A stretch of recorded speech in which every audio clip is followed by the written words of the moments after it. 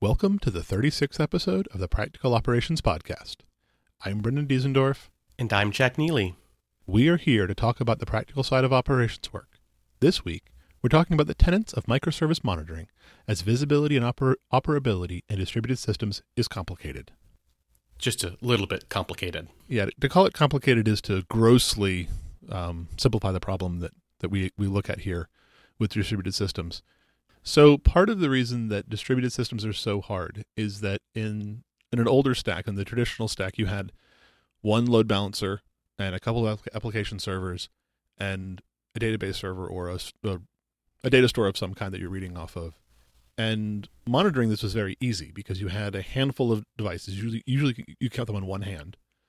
And when something broke, it was very clear what had broken.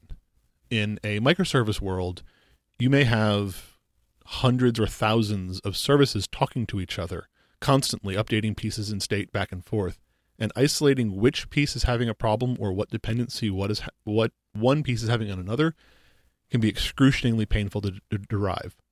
Yeah, suddenly that gets hard and complex really fast.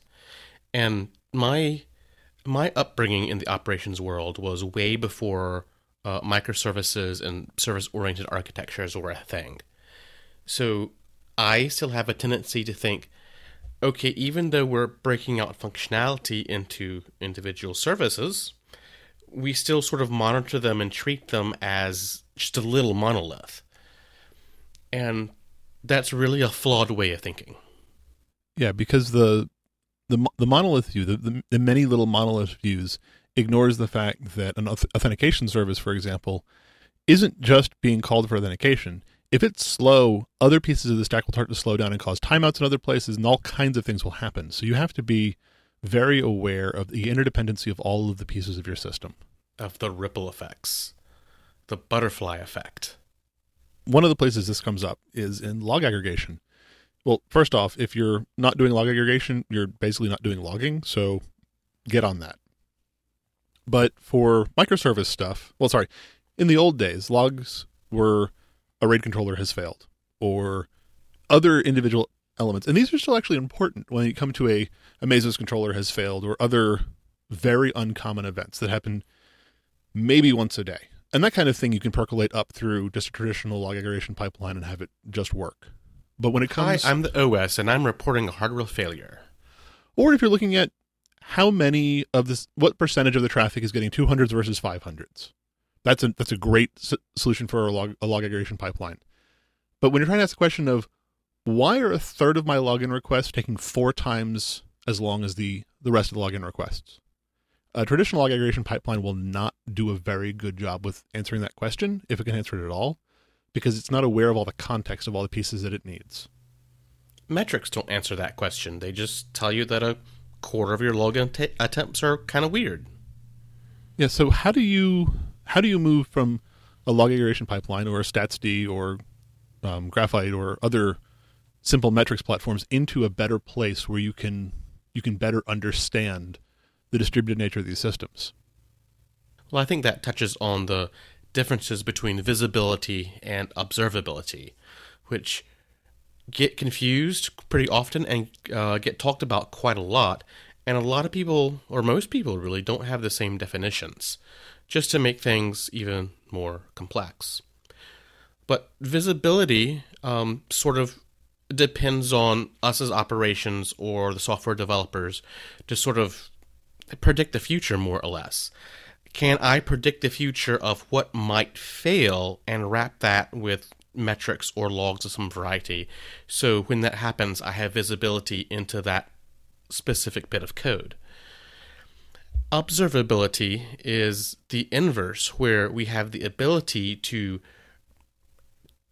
trace a workflow through the code and through different microservices and see and detect what might be wrong somewhere along that path without having to exactly predict the future and instrument every single variable assignment in the past.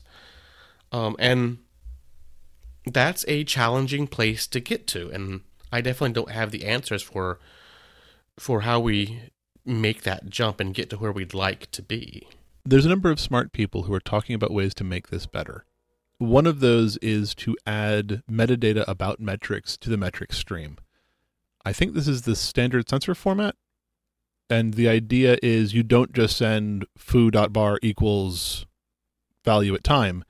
You say foo.bar equals value at time, and you also include the host name and the tier and other pieces of relevant information with the metric. So when you're looking at it later, you can still slice and dice and do a little more analysis of the data rather than just saying, well, I have this metric with this path and this name.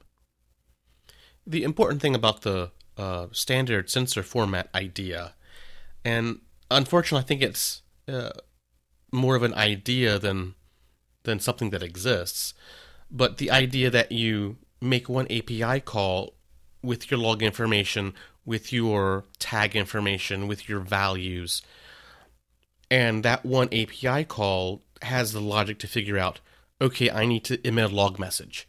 Okay, this is a metric. Okay, I need to enable or do some open tracing instrumentation. Instead of us as operations sort of forcing the developers to instrument logs, metrics, tracing, and generally make their code much more complex than it ever needs to be.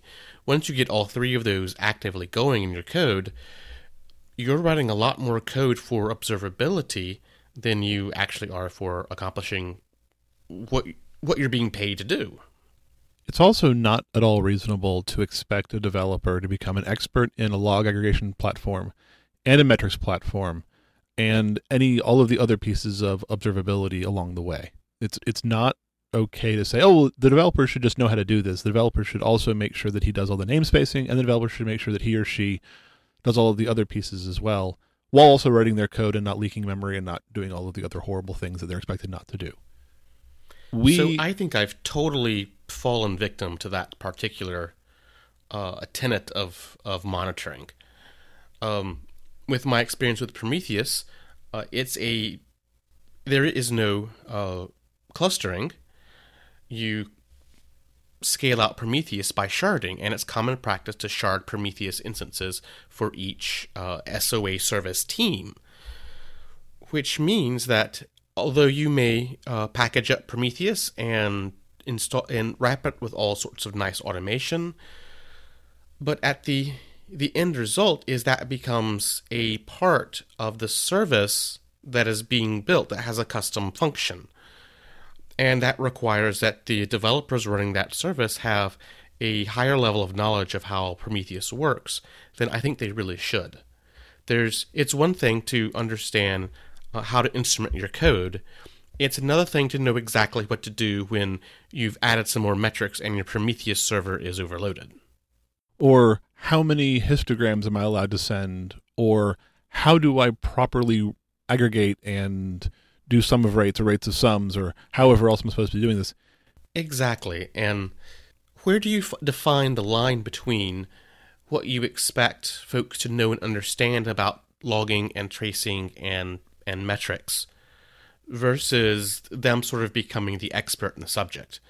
What's clearly wrong is saying, hey, I'll help you run your monitoring platform, but it has to be part of your service. The monitoring is a service and should be its own contained entity, not directly part of other services. But finding that line is definitely something that I've struggled with. I have as well on the log aggregation side of things. The Elasticsearch is wonderful and flexible in so many ways, but it also has the idea of statically typed fields, that you must have a field being the field that you say it is, and there's a really nasty set of race conditions that can come into play with indexes and things. So on the one hand, developers understand static typing and be able to say, hey, we need to work out what this type of field is and how we're going to work on it. But it's also not reasonable to say, and so there's all these reasons about memory pressure and other background tasks and the way the cluster state transfers.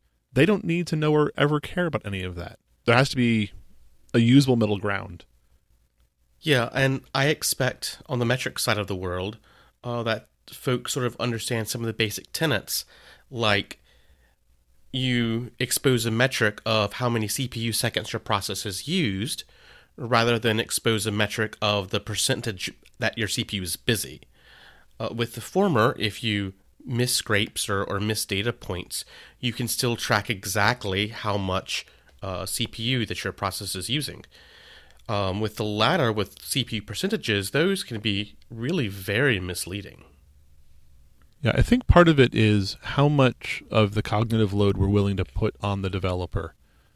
He or she is working hard on all the things they're working on. And to say, hey, use counters, not gauges, generally speaking, for metrics, I think that's an acceptable line to draw. Or with logs to say, you really should only be emitting logs on errors and not on successes unless you're doing debugging and tracing, because there's no need to have yes, everything's fine, a 200 okay, thousands and thousands of times a second.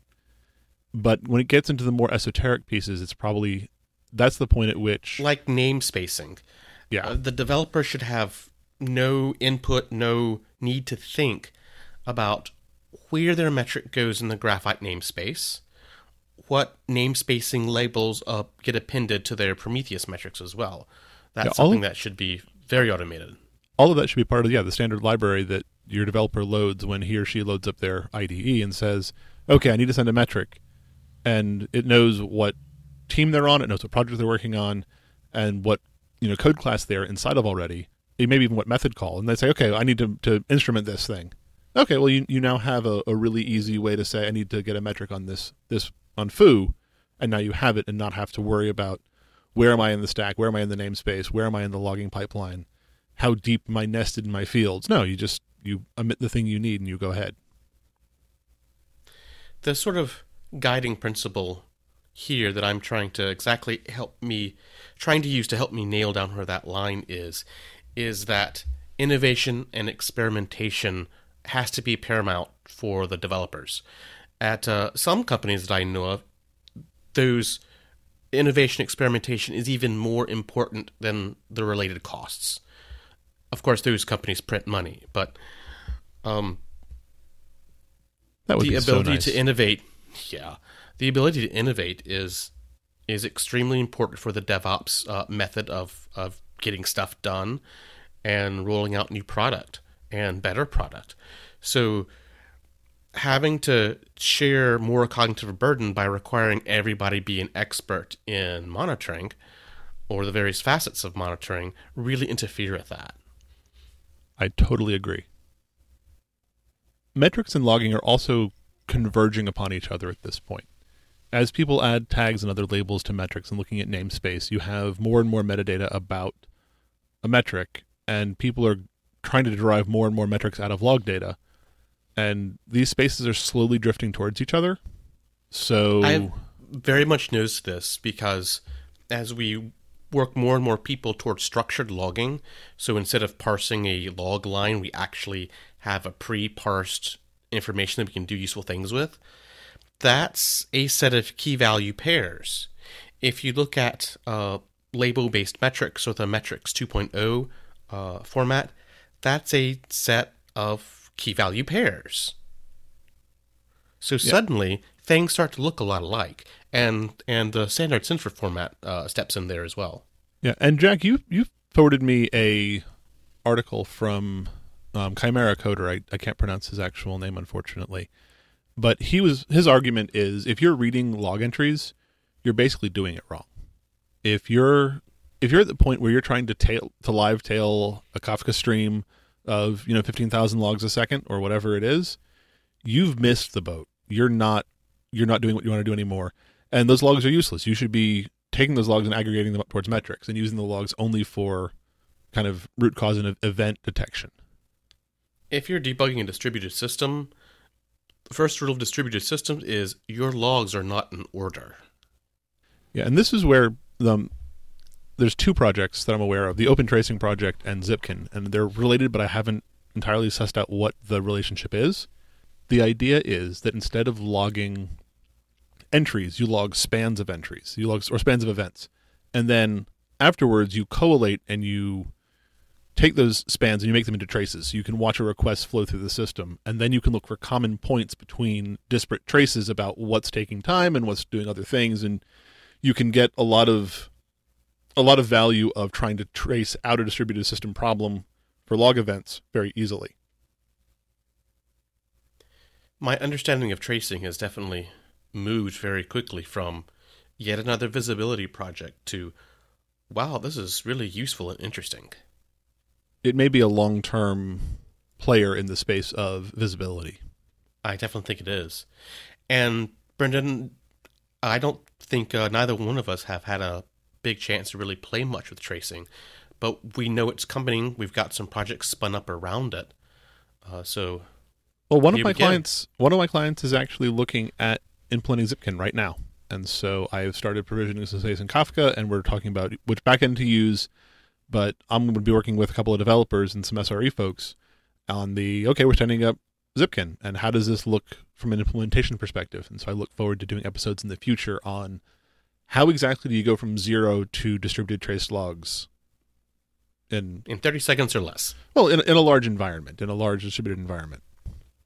One of the things that I think is very important about metrics and logs as we work in a SOA sort of environment is to have unification of your metrics and your logs, of having a common code platform that each service actually uses, so that when you log a latency of a REST endpoint, that you're emitting the exact same metrics across all of your services. And I think this works just as well with logs, but what this allows you to do is, you've automated those metrics, so you're removing that from what the developers have to remember to do. B, they're the same everywhere. Now you can build automated dashboards, automated metric rules, default alerts, and have some standards based on how fast a microservice needs to respond. And you can start building up that stack in at least here are a pile of defaults, if not here are the tenets that your application must adhere to. And that starts to take a lot of cognitive burden away from folks. Also, once you know that all of your metrics are of a common base format and other pieces, you can start feeding your metrics and your logs into platforms like R and start doing heavy scientific or heavy mathematical operations on them to understand and adapt and evaluate pieces. If you're not familiar with R, you should get familiar with R. It's pretty awesome. So everyone does different amounts of analytics on the data they have in their logs and metric systems. That's cool. But clearly, we're moving more and more into a big data problem where we can do big data magic on it. And the tool in my tool bag that I whip out when I need to do really any analysis that's a step above what Graphite can do by itself is dumping the data into R and start running some a real analysis on it, and being able to produce reasonable histograms and better graphical representations of the data than what Graphite can do.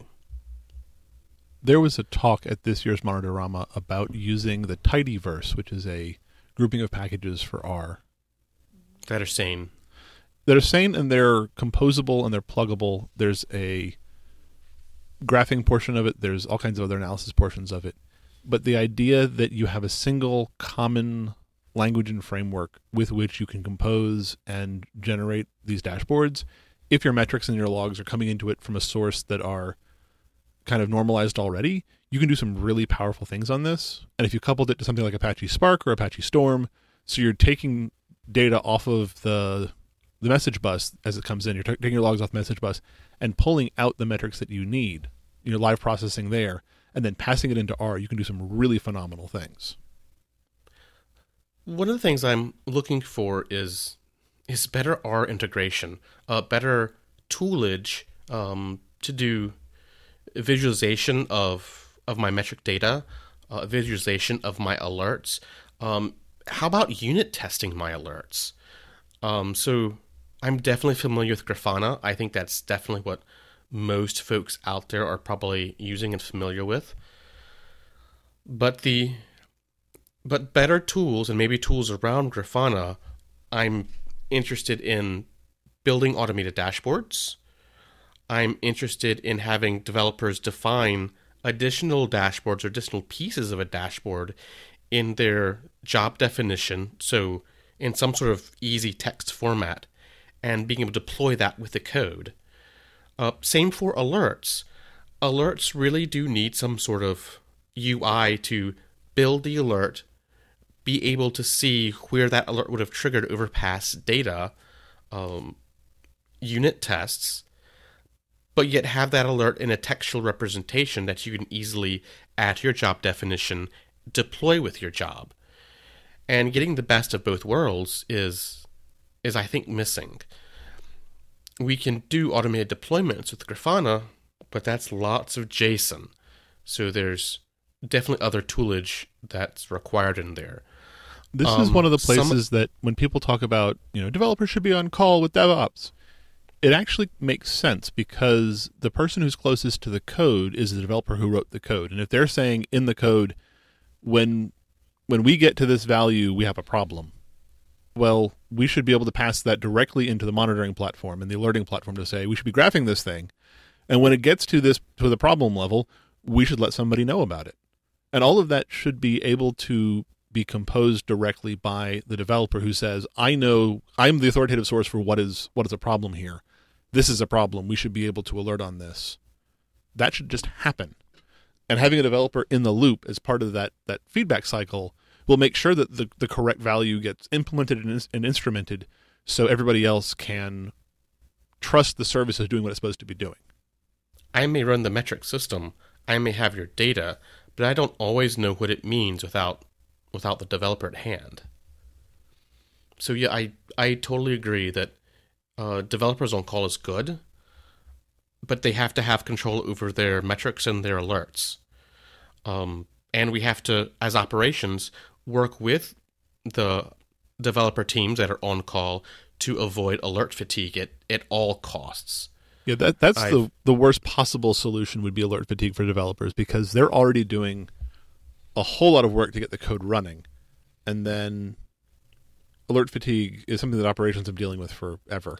It's so easy to get into a bad PagerDuty cycle, alert fatigue, where you're getting 10, 20, 50, 100 pages a week. And it's really, really difficult to climb out of that hole. So it's really important that you not let it happen. And as you spin up new teams and new on-call rotations, it's important you don't let that happen. Well, you also have to make sure that the alerts that people are getting are alerts that they can actually... This is all kind of basic operation stuff. But the alerts that the developer gets, the developer isn't getting an alert because a DIM went bad in the server. That would be the worst possible way to do this. The developer's getting an alert saying, the code hit an out-of-memory condition and went into a full GC loop. Okay, well, that's something that the developer should be aware of and should have seen in development at some point and go, oh, so I have an idea of why this is happening and where this is happening, and I can move forward and I can get a fix. I can get it stable now, and then in the morning we can get a fix in for that kind of thing. That's what we're talking about for developers on call. I think we understand in more classical operations that alert fatigue is really bad, really, really bad. But with the advent of microservices, it's even worse. We've gone from really bad to, oh my God, really horrible. So I've definitely been involved with lots of projects to reduce PagerDuty fatigue. And it's important to remind yourself how bad it really can be. Because that's the whole thing about PagerDuty fatigue. You get desensitized to the amount of pages that are happening. And a lot of operations folk kind of see that. Oh, this is the cross we bear as operations folks, and we're on call, and it's a war zone, and all. It's horrible for your mental health. It's horrible for the health of everybody around you. It's damaging to your career. It's bad. We're here for when things go catastrophically wrong and we need to fix them. That shouldn't be standard operating procedure. That shouldn't just be the way things are. And if it is, either you're doing something wrong or your company is. And one of those has to change. So a rule of thumb that I think was presented at Monteramba was if PagerDuty cycles last a week and you get 10 or more pages, that is horrible to the point you should be looking for a new job. So I'm going to leave that as the red line in the sand, I think. And I think that's a pretty reasonable baseline. And that's for the average week. Now, there are going to be weeks that a data center goes down. There are going to be good weeks. That S3 goes down. And you're going to get a lot more than that. But on average, the general week, you should not be getting more than a handful of pages at most. If you're getting 5 pages a week, that's still pretty bad. If you're getting 10 pages a week, look for a new job. Or ask the hard questions about why things aren't better. Fix things. Come on, Brendan. One of the interesting things about alert fatigue that we need to be aware of now that we have all of this data that we're collecting is that anomalies aren't alerts. And really, folks, just because there's some anomalous data doesn't mean we need to wake everybody up at 3 a.m. And once you sort of model this mathematically, we're used to observations outside of 4 standard deviations being incredibly rare events. But that's one observation in about 16,000. So if you're collecting metrics, every 15 seconds or so of the latencies of people hitting your web app, you're probably going to hit 16,000 hits pretty frequently. And it turns out that really anomalies are abundant. And it's the magic of the tail of the data.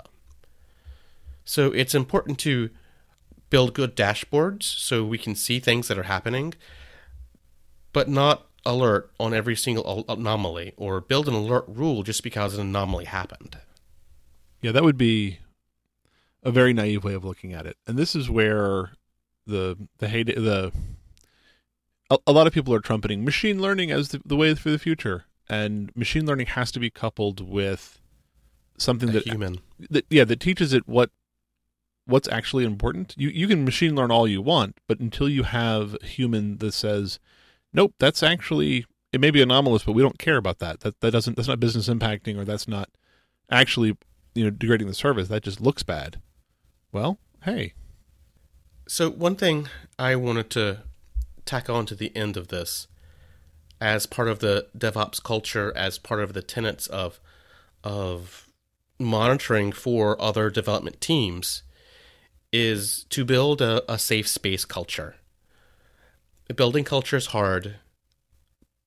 Tuning or fixing poor culture is harder, but it's really worth the struggles and the journey. Making a safe space where everyone can present ideas, all ideas can be discussed.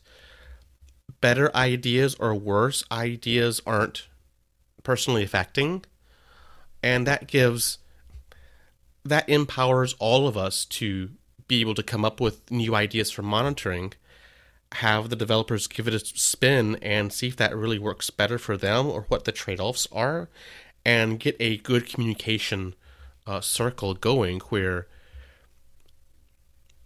there's not other things that are impeding feedback from happening.